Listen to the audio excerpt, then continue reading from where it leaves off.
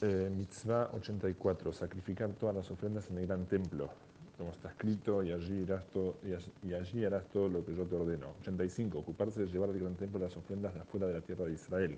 Como dice la Torá, sin embargo, las cosas que hayas consagrado y las promesas de ofrendas deberás tomarlas e ir al gran templo. Los sabios aprendieron de la tradición oral que ello se refiere a las ofrendas sagradas de afuera de la tierra de Israel. 86. Redimir los animales defectuosos consagrados a ofrendas para que sea permitido ingerirlos.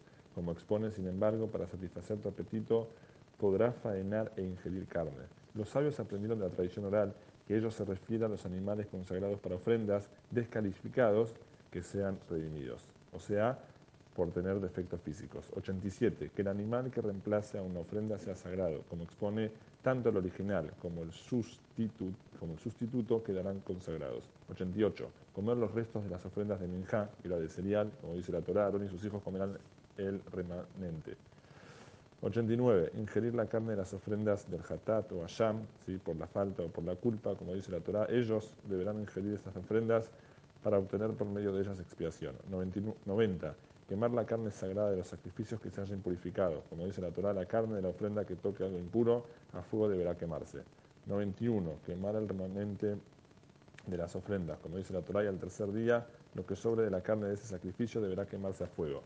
92. Que el nazareno se deje crecer el cabello, como dice la Torá, el pelo que le crezca en su cabeza. 93. Que el nazir, ¿sí? Nazareno, se rasure la cabeza al presentar sus ofrendas a la finalización de sus días de nazareno, o dentro de sus días de nazareno en caso de haberse impurificado. Como dice la Torá, si una persona fallece repentinamente en su presencia. 94. Cumplir todo lo que se diga, ya sea realizar una ofrenda, dar caridad y similares, como dice la Torá, cuidar lo que salga de tus labios y cumple. 95. Aplicar las leyes de anulación de promesas de acuerdo con todas sus normas expresadas en la Torá. 96.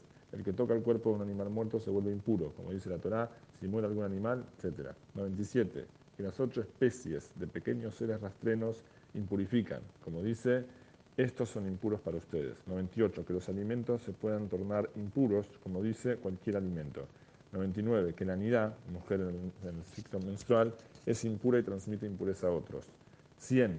Que la parturienta es impura al igual que la nidá. 101. Que el metzorá es impuro e impurifica. 102. Que una vestimenta afectada, ¿sí? por ejemplo, una persona en tzorat, es impura e impurifica. 103. Que una casa afectada por tzorat transmite impureza. 104. Que el zav, es un hombre que padece flujo, impurifica. 105. Que el semen transmite impureza. 106. Que la zabá, mujer con flujo vaginal, impurifica. 107. Que el muerto transmite impureza. 108. Que las aguas de salpicar, o sea, el preparado de agua con cenizas de la vaca colorada, impurifican a una persona pura y purifican a quien está impuro por el contacto con un muerto. La mayoría de las leyes que tratan los distintos tipos de impureza se explican en la Torá escrita. 109. Que la purificación de todas las impurezas se produce con la inmersión en las aguas de la mikve. Como expone, deberá sumergirse en agua todo su cuerpo. Los sabios aprendieron de la tradición oral que esta inmersión ha de efectuarse en una fuente de agua en lo que todo el cuerpo se sumerjase de una sola vez.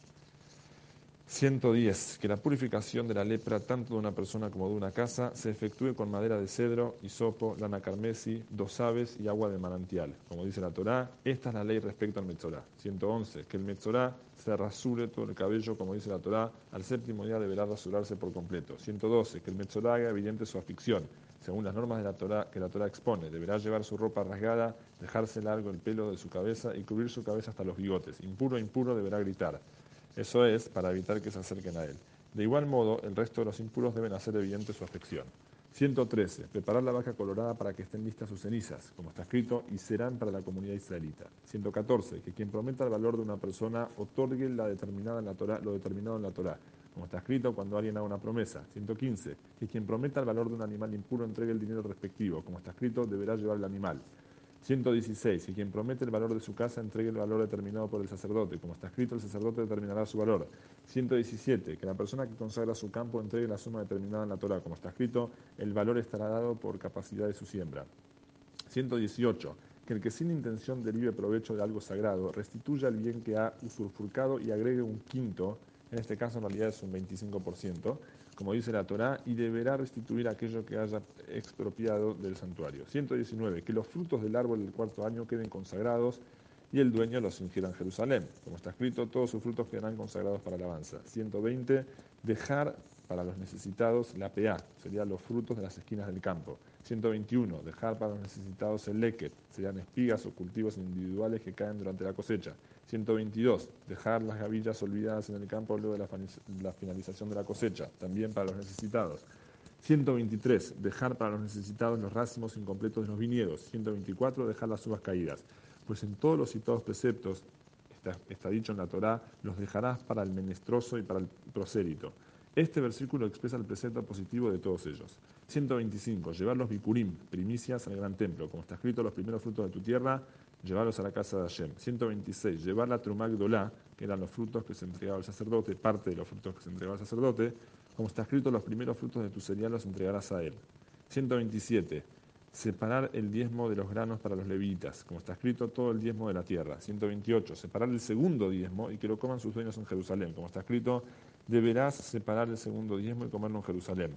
Aprendieron de la tradición oral que dicho versículo alude al segundo diezmo. 129, que los levitas separan el diezmo del diezmo que reciben de los israelitas y lo entregan a los sacerdotes, como está escrito, y a los levitas comunicales. 130, separar el diezmo para el pobre en lugar del segundo diezmo en el tercer y sexto año de cada siglo de 7 años. Como está dicho, al final de cada 3 años deberás sacar todo el diezmo de tu cosecha. 131, hacer la declaración por los diezmos. Como expone, declararás ante Hashem tu Elohim, he sacado los productos consagrados. 132, recitar las declaraciones por los bikurim, primicias de los frutos, como está escrito, luego declararás y dirás ante Hashem tu Elohim. 133, separar la jalá para el sacerdote. Como está escrito, deberán separar la primera porción de toda masa como ofrenda de jalá. 134, dejar libre la tierra del año sabático para que cualquiera pueda consumir sus frutos. Como está escrito, el séptimo año deberás dejarla libre y sola.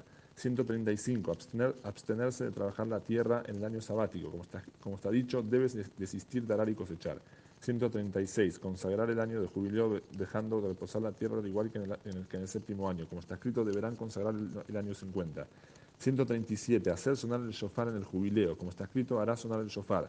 138, regresar toda tierra a su dueño original en el año del jubileo. Como está escrito, en toda tierra propiedad de ustedes deberán conceder el derecho a rescatar la propiedad.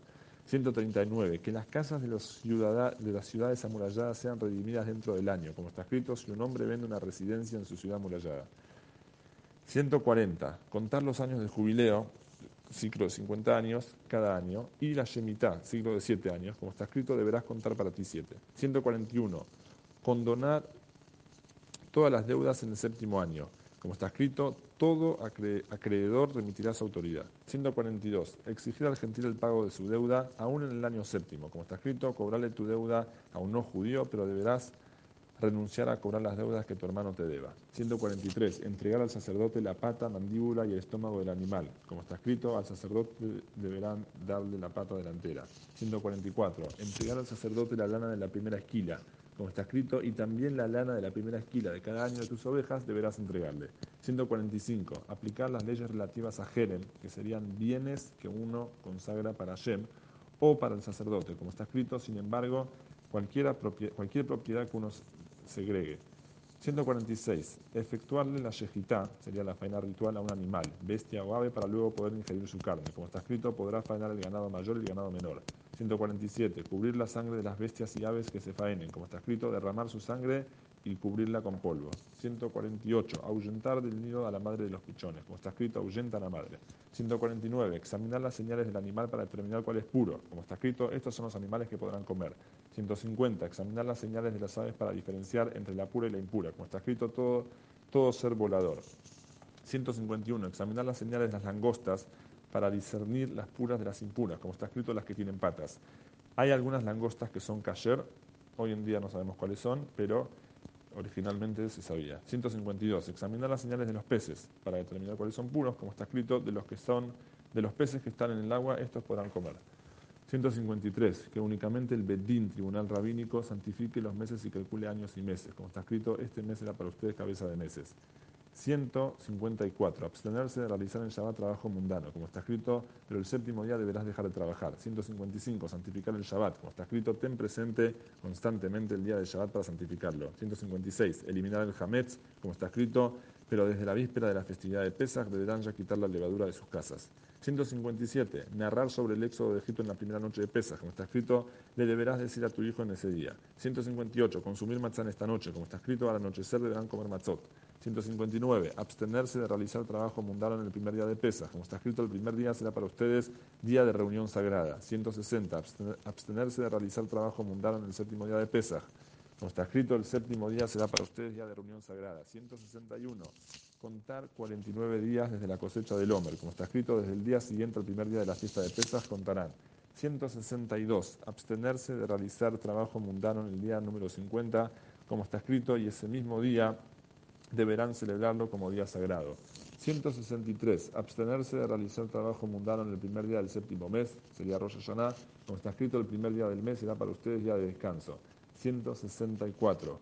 Ayunar en el 10º día de Tishrei, como está escrito, el 10º día del mes deberán ayunar. 165. Abstenerse de realizar trabajo mundano en el día de ayuno, como está escrito, Shabbat Shabbatón, Shabbat de Shabbats. 166. Abstenerse de realizar trabajo mundano en el primer día de la festividad de Sukkot, como está escrito, el primer día será sagrado.